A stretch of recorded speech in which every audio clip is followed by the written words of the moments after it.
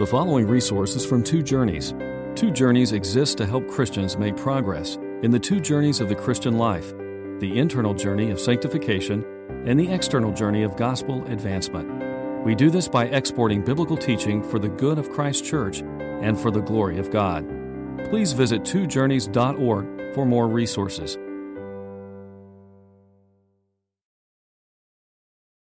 Let's pray. Our Heavenly Father, as we come tonight to study this incredible book, Pilgrim's Progress, and we think about the pictorial version of sanctification that He's given us, Lord, we're mindful of our need to keep making progress in our Christian lives. Oh, heaven forbid, Lord, that we should grow weary and that we should get lazy in our Christian life, that we should get cold or hard, or that we should backslide or turn away from the path through willful disobedience or through neglect of the spiritual disciplines You've given to us. God, I pray that we would be filled with Your Holy Spirit, that we would keep making progress toward our goal, the upward goal of the call of Jesus Christ on our lives, that we would realize that You bid us every day to get up and march and follow. As You said to Your early disciples, follow Me.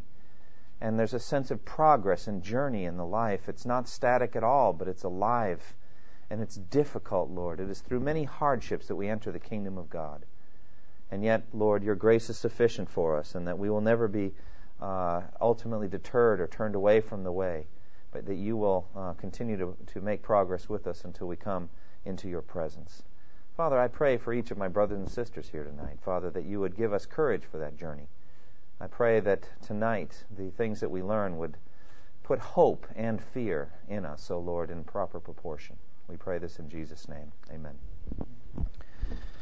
I would say that the section that we're going to look at tonight probably is the most instructive section of Pilgrim's Progress for me personally. In other words, I learned the most about the Christian life from the things that Christian learned in the Interpreter's House.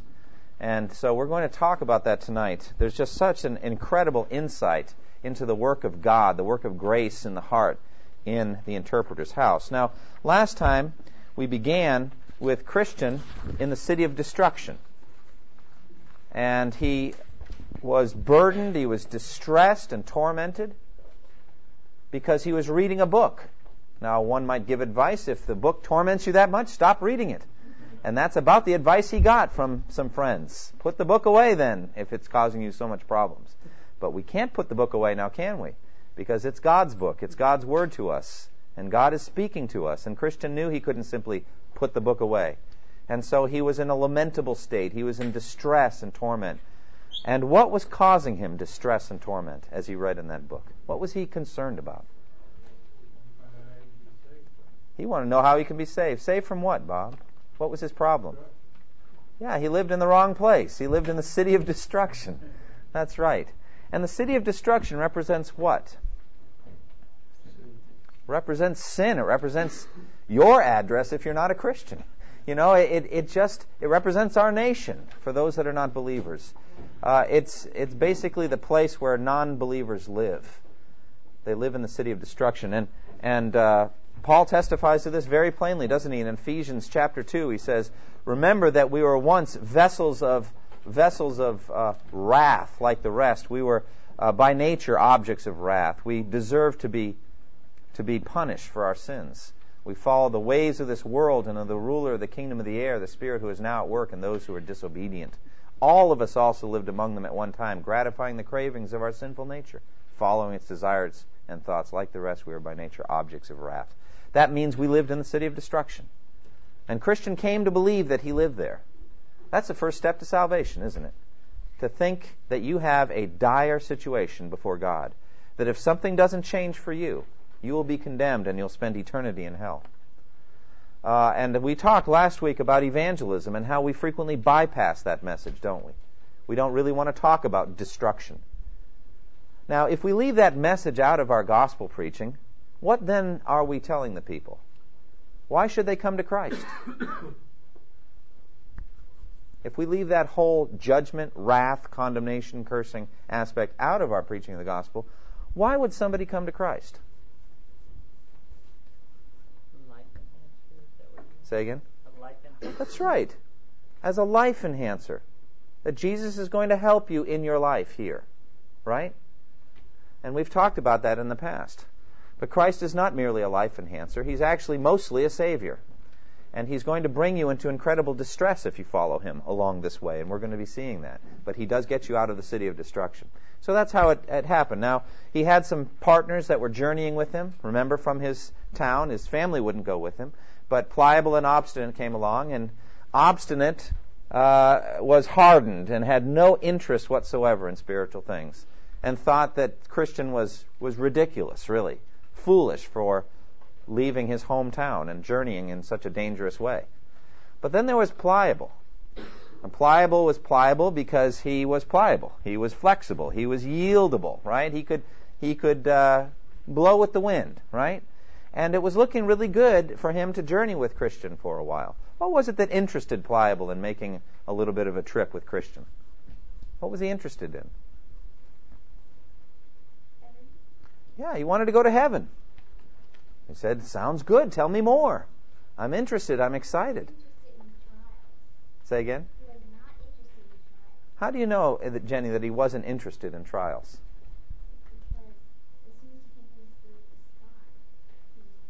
That's right. So they came to that mucky place called the Slough of Despond. And he started to drown. They both started to sink. But Christian was in a worse condition than Pliable, wasn't he? Why was that? Why was Christian in more danger than Pliable? He had a terrible burden on his back. And the burden represents what? Sin. Conviction of sin in particular, I think. A sense of the weight of your sins pressing down fit to crush you. And Pliable, in a very noteworthy way, did not have that. He had no conviction of sin, just an interest in heaven. And so as soon as there was trouble or difficulty in his life, he gave up. He's the epitome of the rocky soil Christian. Begins for a little while with joy. Why does the rocky soil Christian begin with joy? What's he excited about? What brings him joy? Jesus said that he hears the word and at once receives it with joy, the rocky soil Christian. They not call it Christian. He's not really a Christian. He's a hearer of the word. Why does he receive it with joy?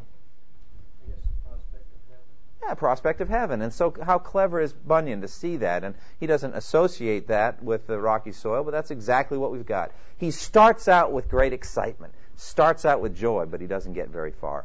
What is it that separates a rocky soil hearer of the word from the way of righteousness? What makes them give up? Trouble. Any kind of trouble that comes because of the word. Any kind of difficulty. And so he's in the Slough of Despond, but without too much trouble, he gets out, right? And it turns out that he gets out right near his home. So he hasn't made much progress, has he? He ends up right back where he started, in the city of destruction. But Christian needs help, and God sends help by means of a guy named, well, later we'll get Evangelist. Evangelist is the one who told them to begin the journey. Who is it that helps him? There you go, help. It's a trick question, I'm sorry. At any rate, help gives him a handout, and he gets out. And then he instructs him to go to the wicket gate. Now, as he begins his progress to the wicket gate, he gets some advice. All right? He meets a man named Worldly Wise Man, right? And Worldly Wise Man says, what's your problem? He says, well, I have this terrible burden on my back, this terrible weight. By the way, parenthetically, some people think, this is just a biographical note on Bunyan, Bunyan was a tinker. That means he was a repairer of kitchen goods, like he'd come and fix your pots and pans, sharpen your knives and all that. What do you think he would use to sharpen your knife? A whetstone, right? And specifically a round one that he could set up and get it spinning and all that. How much do you think that weighed? It was heavy, right? And he probably carried it around on his back everywhere he went. And so some people think there's a connection there between his trade and the burden that Christian carried around. He remembers those years of carrying that thing on his back. Either way, be that as it may, he's got this terrible burden, and Mr. Worldly Wise Man has some advice for him. What advice does he give him so he can get rid of his burden? So you got to get rid of your burden. That's your problem. So he gives him some advice. And what does he tell him? Do you remember? Look on your map if you're not sure where we're at. We're after the Slough of Despond. Shortcut to morality.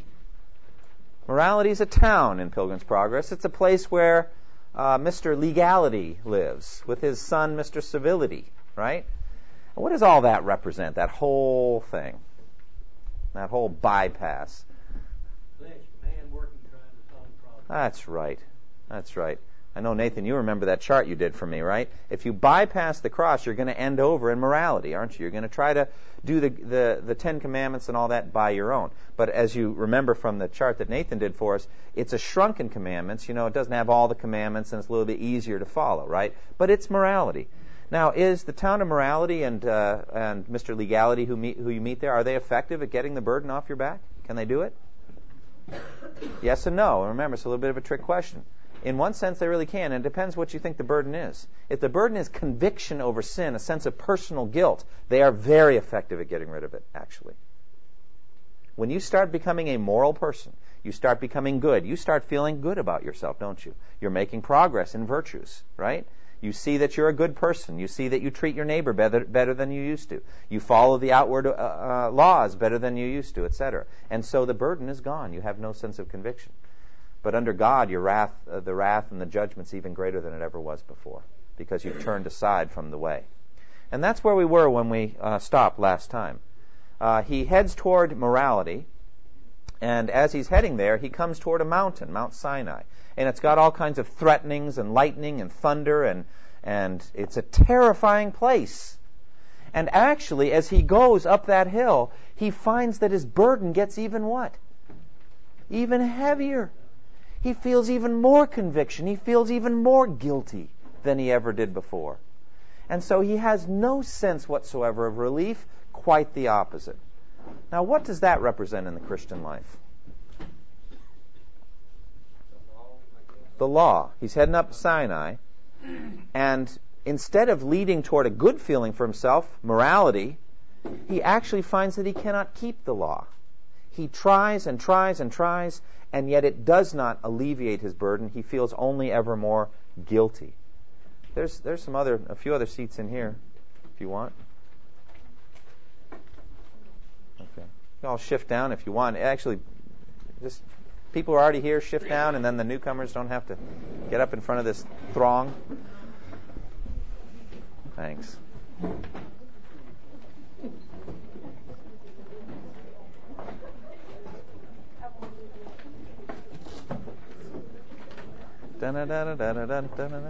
Sorry. That was bad. All right. Good. Thank you for doing that. Okay. This, I think, represents the true work of grace in someone's heart. Because the law will not save you, will it? And if you really are going to be saved, you will realize it, won't you? You will not be a Pharisee. You're not going to end up trying to work it out by your own strength. Remember what it says in Galatians 2:21. If righteousness could be gained by the law, then Christ died for nothing. Now you think about that. If you could get there that way, then what did Jesus need to come for? Why did he need to take on a body if you can work it out? If you can just follow the Ten Commandments on your own, did Jesus need to come and suffer and die? Absolutely not. I can assure you that Jesus did not suffer on the cross under the wrath of God to provide one of 16 different ways to get to heaven. He suffered and died on the cross because there was no other way. And we live in a very pluralistic society now, don't we, in which we want there to be many ways to heaven. Well, let me ask you a question. If there are many ways to heaven, then why did Jesus die? What a foolish thing. I will lay down my life to provide the 17th way for you to go to heaven. It doesn't make any sense. And Paul says it directly in Galatians 2:21. If righteousness could be gained by the law through your efforts, then Christ died for nothing. There was no need for him. But righteousness cannot be gained by the law. And Christian learns that. And praise God for it, isn't it? Praise God that Luther only found himself more and more guilty the harder he worked at religion. Praise God that people realize that that way will not get there. Now, as we're looking at the story, we pick it up with evangelists coming to him. Now, I mentioned last time that one of the striking aspects of Pilgrim's Progress is how seriously it deals with sin. It is no small thing to turn out of the way in Pilgrim's Progress. It's a big deal when you stop following the way and get off into a byway or a path. It's a huge deal. And so Evangelist comes and confronts him, and Christian is ashamed of being off the way, as well he should be. He's ashamed of being at Mount Sinai. He's ashamed of the trouble that he's in. And Christian says to him, is there any hope? He asks Evangelist. I'm on page 96, those of you that have a copy of this, or He's talking to evangelists the second time in your own version, whatever page number it is, I have no idea. But at any rate, he's talking to evangelists, and he says, Sir, what think you? Is there any hope? May I now go back and go up to the wicket gate? Shall I not be abandoned for this and sent back from thence ashamed? I am sorry that I have hearkened to this man's counsel, but may my sin be forgiven. He's very concerned about his soul at this point. Then said evangelist to him, Thy sin is very great. Very interesting what he says there. We would immediately want to comfort, right? We would just want to put our arms around this person. They're obviously a spiritual beggar, right? Not so fast in Pilgrim's Progress. First, they need to understand how serious is their sin. And evangelist says, I want you to understand how great it is, the sin that you have committed here. You've actually committed two sins, he says. You've committed two evils. Thou hast forsaken the way that is good to tread in forbidden paths. So what are the two sins? It's the same thing in Jeremiah. Jeremiah says, you have committed two evils. He talks to his own people. And he says, you have forsaken the true and living God, your fountain of living water, in effect, and you've dug for yourself your own cistern to drink from, idolatry. And so it's a double sin whenever you turn out of the way onto something else. It says, you've committed a great sin, yet will the man at the gate receive thee. Isn't that wonderful? He says he will receive. Jesus said, all manner of sin and blasphemy will be forgiven men. And so Christ is gracious. He is willing to forgive. He's willing to take you back. But he says this, only said he, take heed that thou not turn aside again, lest thou perish from the way when his wrath is kindled but a little. So he gives him a warning. He says, don't do it again, okay? And continue on. So now he's on forbidden territory, right? He's off the road, and he's got to get himself back onto the road. And listen to how he does it. Then the Christian did address himself to go back, and evangelist, after he had kissed him and gave him one smile, bid him Godspeed. So he went on his way with haste. Neither spake he to any man by the way, nor if any asked him, would he vouchsafe them an answer. He went like one that was all the while treading on forbidden ground, and could by no means think himself safe, till again he was got into the way which he left, to follow Mr. Worldly Wise Man's counsel. What is his mental state as he's journeying back to the road to make progress again toward the wicket gate? What is his attitude at that point? Say again? There's a sense of urgency, almost a sense of fear, like I cannot wait to get my feet off this forbidden ground and get back on the road that I want to travel. And again, I feel that we Christians just deal way too lightly with our sins. We're convicted. We know 1 John 1:9. We confess it. We turn from it, so we think, and that's it. But God deals more deeply here in Pilgrim's Progress. And this guy, as soon as he thinks, is there a chance for me? Can I still go back? Yes, but go back with all haste. He obeys. And as fast as he can, he gets back on the proper road. All right, so in the process of time, Christian gets up to the gate. Now, over the gate, there was written these words, knock, and it shall be opened to you. Isn't that wonderful? And so this is the gate of salvation. He knocks, therefore, more than once or twice. He really wants to get in. Now may I enter here, will he within. Open to sorry me, though I have been an undeserving rebel, then shall I not fail to sing his lasting praise on high. So there's a little poem there. But the essence of the poem is brokenness and humility. I'm an undeserving rebel. I don't deserve to come in here, but would you please open to me nonetheless? Reminds me of what it says in Matthew chapter 5, verse 3. Blessed are the spiritual beggars, for theirs is the kingdom of heaven. You don't come into the kingdom of heaven pridefully. You come in like a beggar. And he's saying, please let me in. At last there came a grave person, that means a serious-minded person, to the gate named Goodwill, who asked who was there, and whence he came, and what he would have. My kids and I acted this out last night, remember? Or was it 2 nights ago? Was it last night? So here's Goodwill on one side, and he's calling through, and he says, who are you? Where'd you come from? And what do you want? And he says, well, I am traveling from the city of destruction. I'm a poor, burdened sinner. I come from the city of destruction, but I'm going to Mount Zion, that I may be delivered from the wrath to come. I would therefore, sir, since I am informed that by this gate is the way thither, know if you are willing to let me in. And then Goodwill answers and says, I am willing with all my heart, said he, and with that he opened the gate. Isn't that beautiful? Somebody, if you would, look at John 6, verse 37. You can all turn there if you have your Bibles. I love John 6 and verse 37.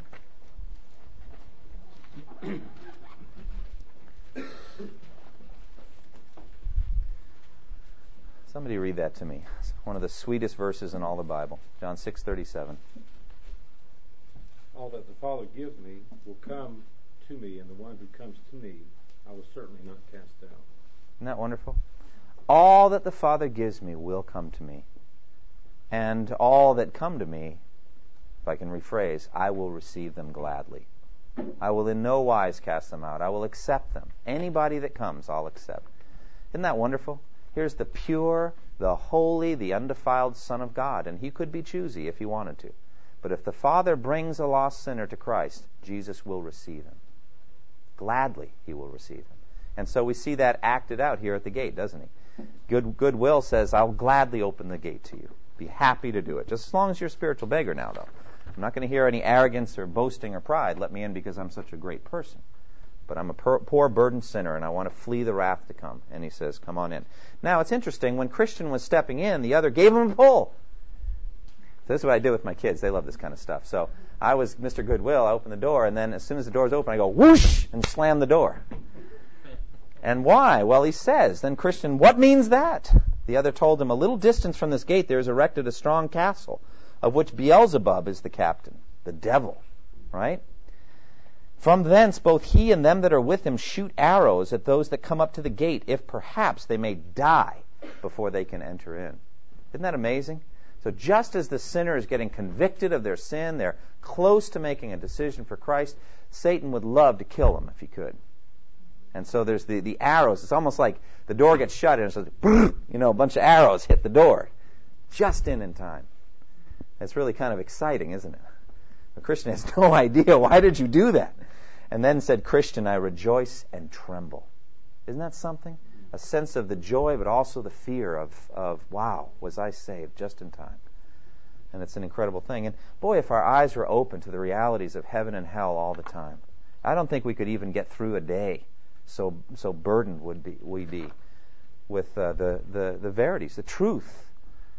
And how much more to know that lost relatives and friends are literally dangling over hell. And at any moment they might fall in. I think about that. I saw once a motorcycle rider. I think we're up in Maine, and he was riding on one of those racing motorcycles. You know, the kind where you lean way forward and you're in he had no helmet on. And he had like a T-shirt flapping, and it seemed like he probably was going around 80 miles an hour, and it was a twisting, turning road. And I thought, I didn't want to judge the guy, but it's probably not a Christian, okay? All right, I didn't want to judge him for sure, but the Holy Spirit just doesn't let you ride your motorcycle like that if he lets you ride one at all. All right? I'm not saying all motorcycles, believe me, I'm not saying that, but what I am saying is not like that. And so it's quite, at least say this, it's possible he was not a Christian. And if not, then how close is he to eternal damnation? All he's got to do is hit a patch of sand, and he's gone. And just to realize that God doesn't owe him a thing. He doesn't owe him anything. It's a terrifying thought. And so Christian is just in time. Boy, that's powerful. Well, Goodwill takes him in and begins to question him. And we're not going to read through this section here. It's beneficial, but boy, I want to get to the interpreter. So read it yourself. But basically, Goodwill talks to him, and he says, why did you come alone? What about your family? What about your neighbors? And he grills him about them. That makes me think about Judgment Day when Christ might ask me similar questions. Now, you worked at that company. How long did you work there? Okay? And who did you work with? And, did you witness to them? You had a boss. Did you talk? Yeah. What about your family? Tell me about them. And, wow. Am I accountable for them? Yeah, you are. You may be the only Christian in your family, the only Christian in your neighborhood, the only Christian in your workplace. Think of God asking you about them by name. Goodwill does that with Christian here, doesn't he? So that's pretty serious. One thing, though, when he talks about Pliable, and Pliable goes back, Christian says this, truly, said Christian, I have said the truth of Pliable. And if I should also say all the truth of myself, it would appear there is no betterment betwixt him and myself. It is true that he went back, but I went off the way. So he didn't forget his sin, did he? Even after now he's back on the road and making progress. He remembers what he did through Mr. Worldly Wise Man. And he says, I'm really no different than Pliable. There's a deep humility that Christian has here. He recognizes that he's saved only by grace. Now, goodwill tells him that he must travel, and the road that he's going to travel has been laid out before him by the patriarchs and by the prophets and by Christ himself and by the apostles. It is what Jesus called the straight way. Enter through the narrow gate, for wide is the gate and broad is the road that leads to destruction, and many enter through it. But small is the gate and narrow the road that leads to life, and only a few find it. It's a narrow road. Now, the wide road, the big highway, the big broad, that speaks to me of tolerance, doesn't it? And acceptance. There's many lanes on that highway, aren't there? There's an awful lot of ways to get to hell. But there's only one way to get to heaven. That seems to be the message of the wide and the narrow. And so there is this straight road. And he says, well, how can I know whether I'm on the road? He said, it's as straight as rule can make it. That's what he says. Just stay on that straight road. If something's twisting or turning or winding, you can know for sure that that is not the way. So stay on that straight road. And so he travels on. Now, as he comes to the house of interpreter. And we get just to one of the most significant sections of this whole journey. Now, it's interesting. Interpreter, I don't really know who he signifies. It's possible that he represents the indwelling Holy Spirit. It's possible that he represents a godly pastor or teacher. I think one of those two. Or a discipler, somebody who can come into your life early on and begin teaching you some things. If it is the Holy Spirit, he's represented by a candle or a light that he lights. He goes on until he comes to the house of the interpreter, where he knocked over and over, and at last one came to the door and asked who was there. Christian answered, Sir, here is a traveler who is bid by an acquaintance of the good man of this house to call here for my profit. I would therefore speak with the master of the house. And so he called for the master of the house, who after a little while came to Christian and asked him what he would have. Sir, said Christian, I am a man that am come from the city of destruction, and I am going to Mount Zion. And I was told by the man that stands at the gate, at the head of the way, that if I called here, you would show me excellent things such as would help me in my journey. So that's the point. He's at interpreter's house to learn some things, to be shown some things that are going to help him in his traveling, help him in his journey. And so he's there. Then interpreter says, Come in. I will show thee that which will be profitable to thee. And so he commanded his man to light the candle and bid Christian to follow him. So here's this light. Your word is a lamp to my feet and a light to my path. There's illumination. This represents, I think, the teaching ministry of the Holy Spirit. And how right is it of Bunyan to put interpreter's house after the gate and not before? I think it's after you come in and make the commitment to Christ. And I tell you what, it's a little tough for me to figure out when Christian is saved or regenerated. Is it at the wicket gate, or is it when he comes to the cross? I don't really know. Steve, what do you think? Which of those two is it? Can't tell. It's tough. And I don't really know that we need to resolve it. But I know this, once you're past that wicket gate and you're on the way, that's when your mind really starts to take in truth, right? You learn most of your Christian truth after conversion, not before, right? Because before you were dead in your transgressions and sins, and spiritual things were foolish to you. But now all of a sudden you can see things you never saw before. And so interpreter's house is after the wicket gate. Now the first thing that he shows him 7 things. 7. He shows him the picture of the Christian man, the picture on the wall. Then there's the dusty room, the little boys, passion and patience, that are arguing. One of them's arguing anyway. My favorite is number 4, the fire against the wall. We'll get to that, God willing. Stately palace, number 5, despair, the man in despair in a cage, and then the dream of judgment day. These are the 7 things he shows him. They're visions that he has relevant to his journey and to his situation. Look at the first one, the picture on the wall. He shows him, he calls him into a private room, and he bids that his man open a door, the which, when he had done, Christian saw the picture there of a very grave person hang up against the wall. And this was the fashion of it. It had eyes lifted up to heaven, the best of books in his hand. So he's got the Bible in his hand, and he's looking up to heaven. The law of truth was written upon his lips, and the world was behind his back. It stood as if it pleaded with men, and a crown of gold did hang over its head. Then said Christian, What meaneth this? Interpreter answered, The man whose picture this is one of 1,000. He can beget children, travail in birth with children, and nurse them himself when they are born. And whereas thou seest him with his eyes lifted up to heaven, the best of books in his hand, and the law of truth written on his lips, it is to show thee that his work is to know and unfold dark things to sinners. Even as also thou seest him stand as if he pleaded with men, And whereas thou seest the world is cast behind him, and that a crown hangs over his head, that is to show thee that slighting and despising the things that are present, for the love that he hath to his master's service, he is sure in the world that comes next to have glory for his reward. Now, said the interpreter, I have shown thee this picture first. Listen, because the man whose picture this is the only man whom the Lord of this place, whither you are going, hath authorized to be your guide. So it's a picture of a guide for Christian on his journey. Therefore, it's a picture of what? Who guides you on your journey? The Holy Spirit. Is it the Holy Spirit, though? Think about it. Maybe the interpreter is the Holy Spirit. I don't know. I think this probably represents a pastor. All right? He's got a Bible in his hand. He's thinking. He's got the law of truth on his lips, and he's able to beget children. All right? Didn't the Apostle Paul said, I'm in anguish for you until Christ is formed for you. I'm like a woman in childbirth, he says to the Galatians. So it could be the Holy Spirit, but I tend to believe that the interpreter is the Holy Spirit, so I don't really know. Either way, this is the guide for your journey. Now, I think it's possible that it's the Holy Spirit because he does give us counsel and comfort. The Bible says in John 6:45, they will all be taught by God. So ultimately, any instruction and guidance you get is from the Holy Spirit. But this is a picture of a man, and I hesitate to say that the Holy Spirit would be pictured as a man in that painting. So I tend to believe he's a guide, namely a pastor. Moving on, the second thing he shows him is the dusty room, and this is a potent example here. Then he took him by the hand and led him into a very large parlor that was full of dust, because it had never been swept. The which, after he had reviewed a little while, the interpreter called for a man to come and sweep. Now, when he began to sweep, the dust began so abundantly to fly about that the Christian had almost therewith been choked.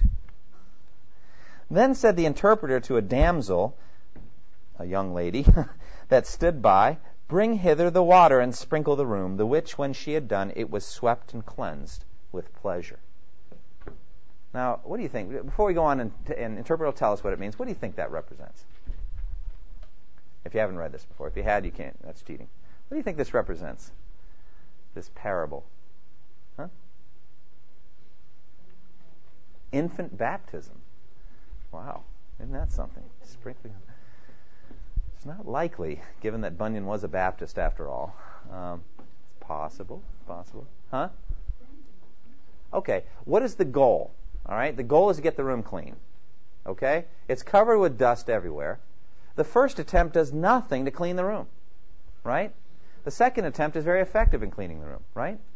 And so something has come which makes the cleansing, the cleaning, effective. Listen to what interpreter says. Then said Christian, what means this? Aren't you glad that Christian keeps asking that question? What does this mean? All right, I'll tell you. Then the interpreter answered, this parlor is the heart of a man.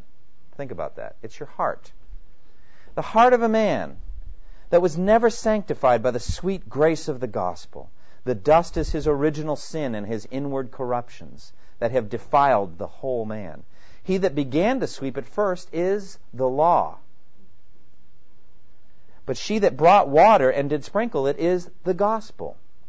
Now, whereas thou sawest that soon as the first began to sweep, the dust did so fly about the room by him that he could not be cleansed, but thou wast almost choked therewith. This is to show thee that the law, instead of cleansing the heart by its working from sin, actually doth revive and put strength into and increase the sin. Isn't this just Pauline theology? Once I was alive apart from the law, but when the commandment came, sin sprang to life and I died. It's kind of like getting a piece of mail and you read it and it says, "Do not open," or something like that, And it's like, oh, I wouldn't even be tempted if except for that sign, "Do not open," or whatever you do, don't enter this door. And temptation starts to take over, right? Paul talks about coveting. I wouldn't even know what coveting was except that the law had told me don't covet. But once I read the law, I had all kinds of coveting in my heart. And so what does the law do to an unregenerate heart but stir up sin? The law cannot save you. That's what it's saying. But once grace comes, grace is water sprinkled all over the place, then the cleanup can start. And what is it that does the cleanup? Well, it's the law after grace has come. And that's, again, Pauline theology. Romans 8 It says, there is therefore now no condemnation, right, for those who are in Christ Jesus, because through Christ Jesus the law of the Spirit of life has set me free from the law of sin and death. For what the law was powerless to do, in that it was weakened by the sinful nature, God did by sending His own Son in the likeness of sinful man. And so He became a sin offering in order that the righteous requirements of the law might be fully met in us. Did you hear that? So that we might obey the law. So what does He do? The law comes, we can't keep it. We can't obey. It only stimulates sin. Christ comes, obeys fully, gives you His righteousness. Grace comes in your heart, and then He brings you back to the law and says, now fulfill this. Keep it. Obey. That's how it works. So the room gets cleaned after all. One of the things, by the way, I'm reminded of here is the story that Jesus told. He talks about the demons, a demon-possessed man. He says when an evil spirit comes out of a man, it goes through arid places seeking rest and doesn't find it. And then it says, I'll go back to the place I left. When it arrives, it finds the house swept clean, put in order, but unoccupied. What does that mean? There's no grace. There's no indwelling Holy Spirit. God is not there. And he says, oh, okay, it's even better than before. I'll take 7 other spirits, and they go in and live there. It's talking about moral reformation. It's all the same lesson again and again. You can't clean yourself up because your final condition is worse than it was before. All right. Number 3, passion and patience. I saw, moreover, in my dream that the interpreter took him by the hand and had him into a little room where sat 2 children, each one in his chair. The name of the eldest was Passion, and the name of the other was Patience. Passion seemed to be much discontented, but Patience was very quiet. Then Christian asked, what is the reason of the discontent of Passion? The interpreter asked, the governor of them would have him stay for his best things till the beginning of next year, but he will have all now. So basically, he wants his inheritance now. He wants his good stuff now, immediately. Give it to me now. But Patience is willing to wait. Then I saw that one came to Passion and brought him a bag of treasure and poured it down at his feet, the which he took up and rejoiced therein, and withal laughed Patience to scorn. But I beheld, after a while, that he had lavished all away and had nothing left but rags. Then Christian said to interpreter, expound this matter more fully to me. So he said, these 2 lads are figures. Passion is a figure of the men of this world, and Patience of the men of that which is to come. So what's going on here? You've got 2 boys, and one of them's a spoiled brat. And he wants his stuff now. And somebody comes along and says, here, enjoy. And so he pours out the treasures at Passion's feet. And Passion gets up and plays and has a great time. And while he's playing, he laughs Patience to scorn, because he's sitting patiently waiting in his chair and has nothing, so it seems. Right? But in the end, all of his treasure is gone. Then comes the governor to Patience and gives him his inheritance. What does it represent? Well, it represents 2 ways of making your way through the world. There's the Esau approach, and then there's the Jacob approach. Right? Esau is a man of this world. He wants his stuff now. I want soup. I'm hungry. Feed me. He's Passion. He's feeding the lust of the flesh, right? And he lives that way. And he enjoys himself for a while in the world, but after a while, the treasure's gone, right? Just like the prodigal son. All the riches are gone. And in the end, there's no pleasure in this world, right? But there's Patience sitting waiting. And what is Patience waiting for? What is he hoping for? What is he waiting for? What's his stuff? And when's he going to get it? Later. That's right. Deferred pleasure. He's waiting for heaven, isn't he? He's waiting for eternal inheritance. And he's going to keep waiting. And he waits patiently. And in the end, he gets far more wealth and riches than Passion ever did. Basically, the people of this world do not understand the way you live. You do not understand the way they live. Esau lives for now. He lives for his stomach. He lives for his pleasures. He lives for today. Jacob lives by faith. And he's waiting for a future inheritance. That's the meaning of that. Now the 4th one. This is probably my favorite. Then I saw in my dream that the interpreter took Christian by the hand and led him to a place where a fire was burning against a wall. And one standing by it, always casting much water upon it to quench it. Yet did the fire burn higher and hotter. Then said Christian, what means this? The interpreter answered, the fire is the work of grace that is wrought in the heart. He that casts water upon it to extinguish and put it out is the devil. But in that thou seest the fire notwithstanding burn higher and hotter, thou shalt also see the reason of that. So had he him about to the backside of the wall. where he saw a man with a vessel of oil in his hand, of the which he did also continually cast, but secretly into the fire. Then said Christian, what means this? The interpreter answered, this is Christ, who continually with the oil of his grace maintains the work already begun in the heart, by the means of which, notwithstanding what the devil can do, the souls of his people prove gracious still. And in that thou sawest that the man stood behind the wall to maintain the fire, that is to teach thee that it is hard for the tempted to see how the work of grace is maintained in the soul. Incredible picture. What's going on is there's this wall and there's this bowl, and the fire is burning. And then there's the devil standing and pouring buckets of water on that bowl, but he cannot put the fire out. No matter how hard he tries, the fire just seems to burn higher and hotter and brighter. And Christian doesn't know why. He stands there and looks, and he will not know why until he's taken around behind the wall. And who is behind the wall? Christ. And what is Christ doing behind the wall? Feeding oil into the bottom of the fire, right? Secretly, though. And why secretly? To teach you that you cannot always see what Christ is doing to maintain grace in your life. You may be going through terrible trials. You may be suffering, going through difficulties, and you feel like your faith is weakening and all that. He's all over you at those times, sustaining you, giving you what you need, empowering your grace. And boy, does that frustrate the devil. For sure, this trial will quench it. He hadn't quenched any true believer's grace. It's never happened. And yet he keeps trying. Isn't that incredible? Turn in your Bible to Luke 22. And we'll cover some verses that some of you have heard me talk about many times before, but it just fits like a lock and a key, this particular picture. Somebody read Luke 22, 31 and 32.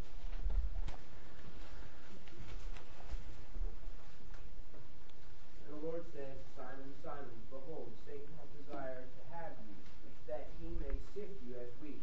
But I have prayed for thee, that thy faith fail not.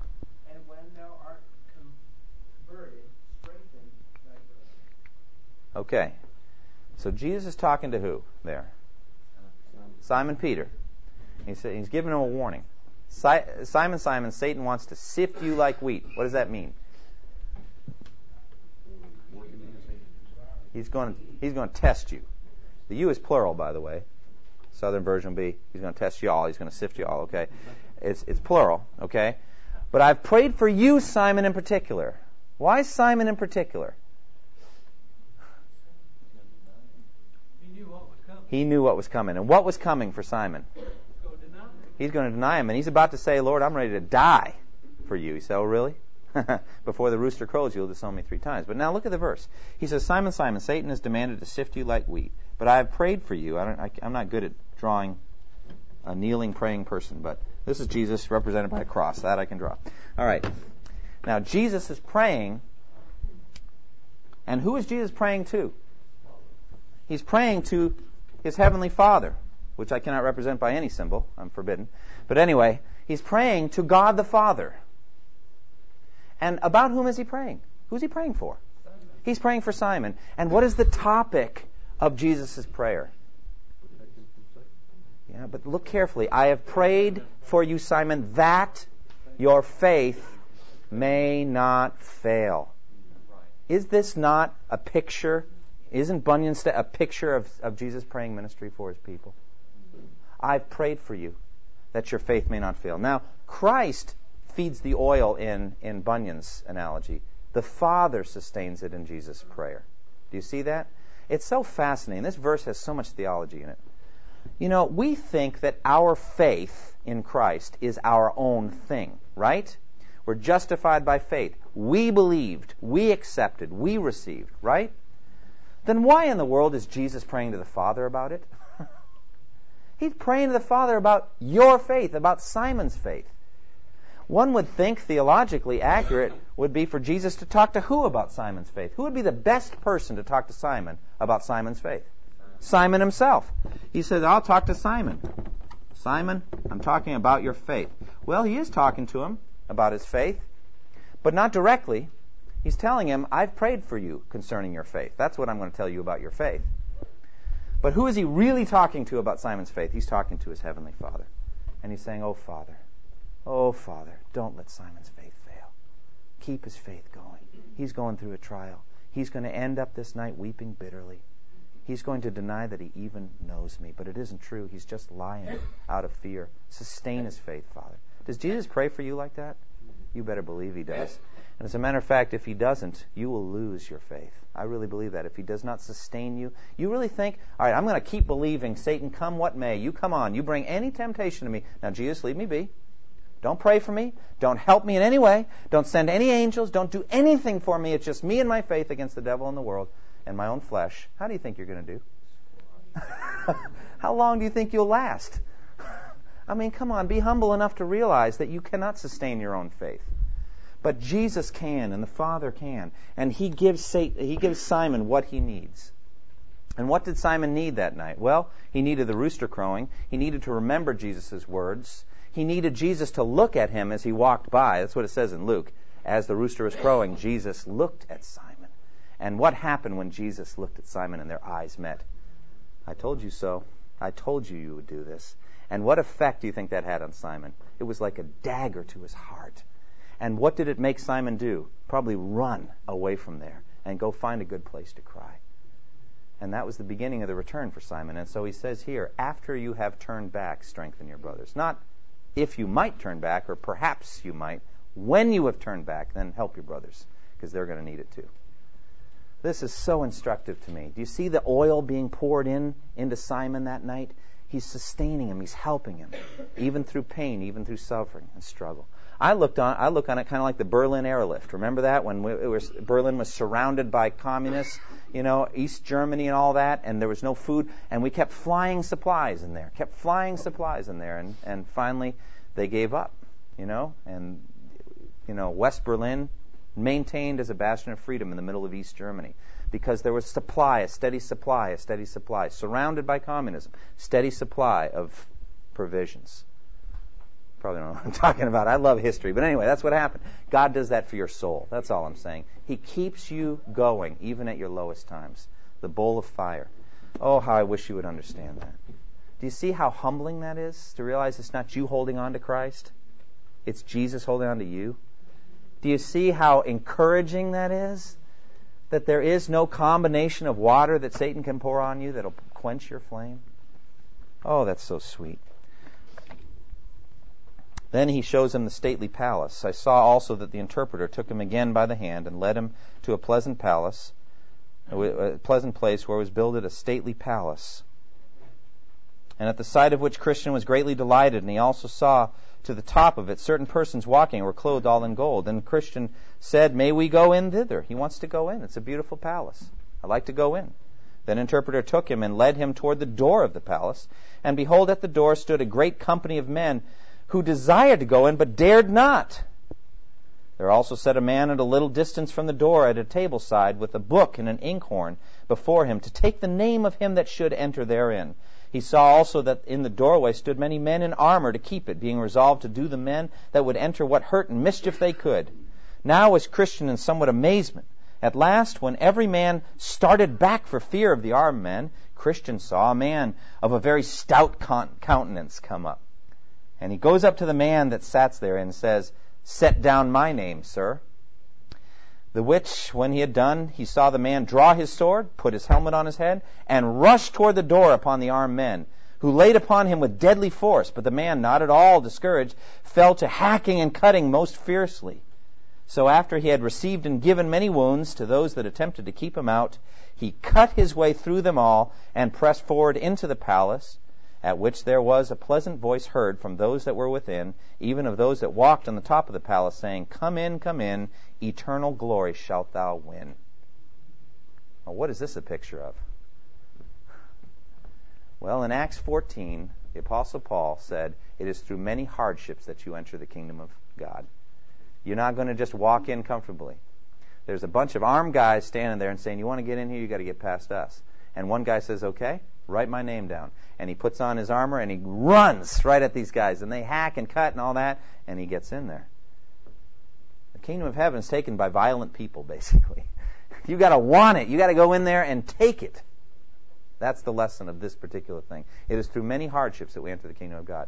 Boy, is that a message Americans need to hear. We think it's like flowery beds of ease. Just walk the aisle, sign the card, and you're in. Whoosh, and then it's just comfortable. No, it isn't. It's warfare to get in there. Now, this next one, number 6, we're going to close with it tonight. And Christian said, "Let me go hence." He wants to go. He wants to begin his journey. "Nay, stay," said the interpreter, "till I have showed thee a little more. And after that thou shalt go on thy way. So he took him by the hand again and led him into a very dark room, where there sat a man in an iron cage. I would say of anything that is in this book, this one causes me the most disturbance. This is a very disturbing picture. Very, very distressing. Now the man to look on seemed very sad. He sat with his eyes looking down to the ground, his hands folded together, and he sighed as if he would break his heart. Then said Christian, "What means this?" At which the interpreter bid him talk with the man. This is so incredible. Every time Christian wants to know what the deal is with this guy, the interpreter says, "Talk to him. Talk to him. Ask him." Very interesting. Talk to the man. Then Christian says to the man, "What art thou?" The man answered, "I am what I was not once." "What was thou once?" The man said, "I was once a fair and flourishing professor." That means somebody who claimed to be a Christian, both in my own eyes and also in the eyes of others. "I once was, as I thought, fair for the celestial city, and had then even joy at the thoughts that I should get in there." "Well, but what art thou now? What art thou now?" "I am now a man of despair, and I am shut up in it as in this iron cage. I cannot get out. Oh, now I cannot." "But how camest thou in this condition?" "I left off to watch and be sober. I laid the reins upon the neck of my lusts. I sinned against the light of the word and the goodness of God. I have grieved the Spirit, and he is gone. I tempted the devil, and he has come to me. I have provoked God to anger, and he has left me. I have so hardened my heart that I cannot repent." Then said Christian to the interpreter, "But is there no hope for such a man as this?" "Ask him," said the interpreter. It's just brilliant how Bunyan writes this, because you really don't know what the state is with this guy. He said, "Talk to him. Find out.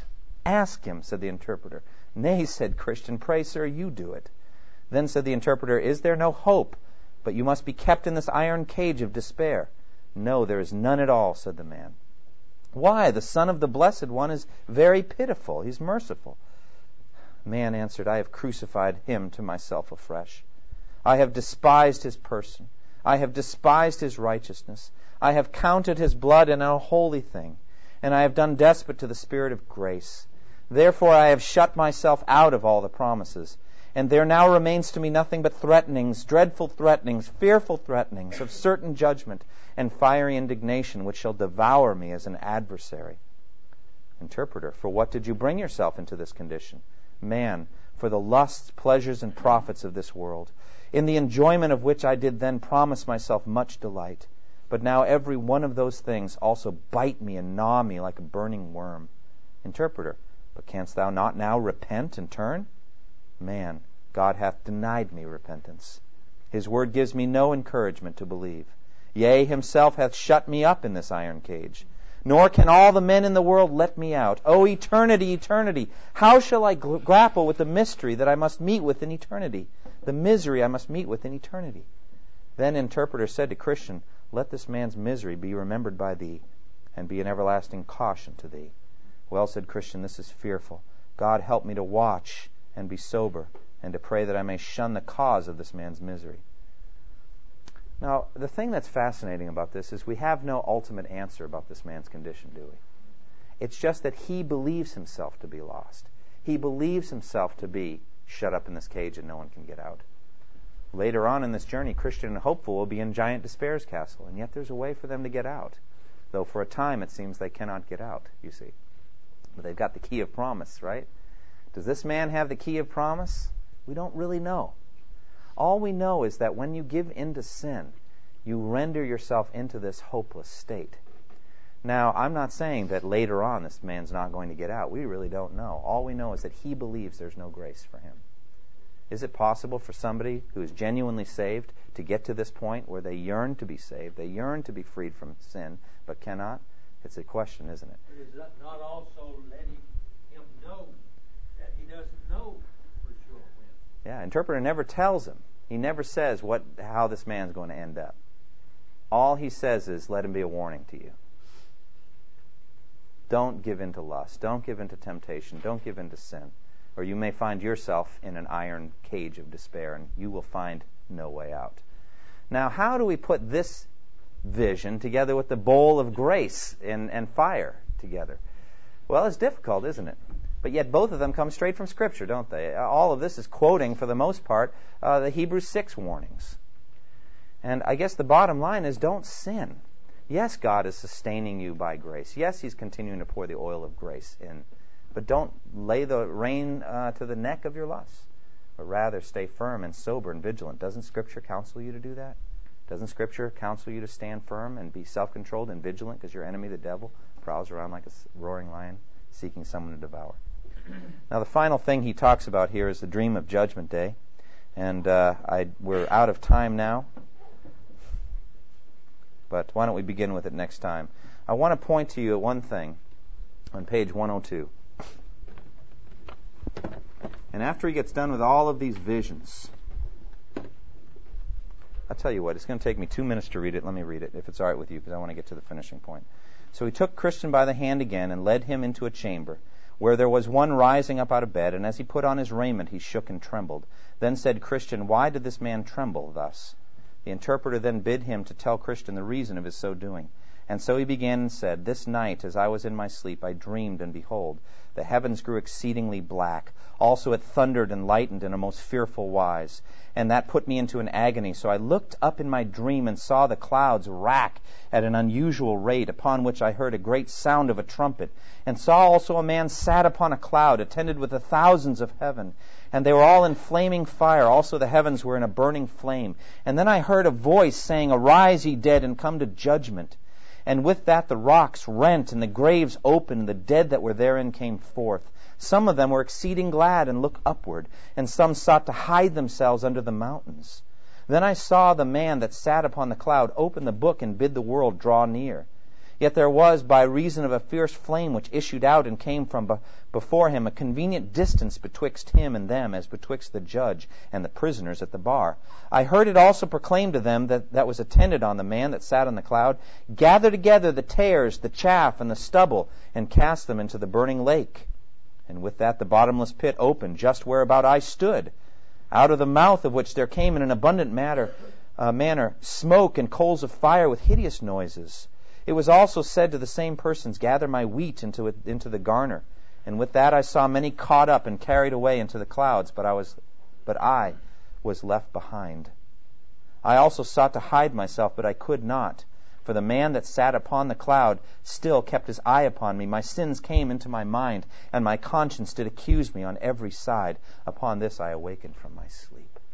So here's a man dreaming that he's left behind, and that he's going to be condemned for his sin. What a terrifying dream. "But what was it that made you so afraid of this sight?" The man answered, "Why, I thought that the day of judgment was come, and that I was not ready for it. But this frighted me most, that the angels gathered up several and left me behind. Also the pit of hell opened her mouth just where I stood. My conscience too afflicted me, and as I thought, the judge had always his eye upon me, showing indignation in his countenance. Then said the interpreter to Christian, "Hast thou considered all these things?" 7 things now. The picture of the man, I can't do it by memory, I'll just read them. The picture of the man, the dusty room, remember, that was cleaned up after the water was sprinkled on it. Passion and patience.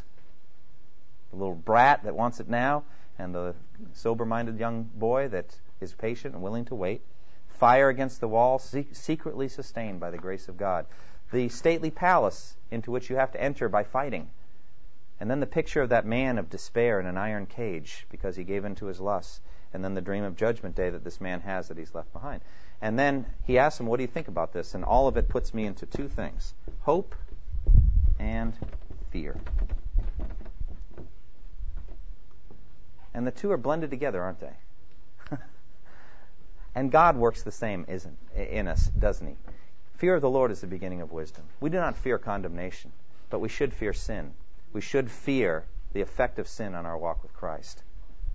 These things keep you safe. If you only have fear, you will be swamped and overwhelmed in the Christian life. You cannot continue that way. If you only have hope without a sober-minded assessment of the fact that your enemy, the devil, prowls around, then you are like a sailboat with huge sails and all kinds of hope, but no ballast to keep you balanced. The two are balanced together in these visions, aren't they? And so he says, okay, I'm ready to go. I want to make my journey. And that's where we end tonight.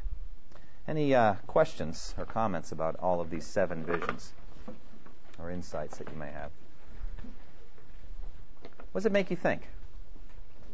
On the faith thing, I think about Ephesians, it says, even our faith is not of ourselves, but it's a gift of God. Faith is a gift of God, not by works. That's right. Other thoughts? What do you think about the man in the cage? Yeah.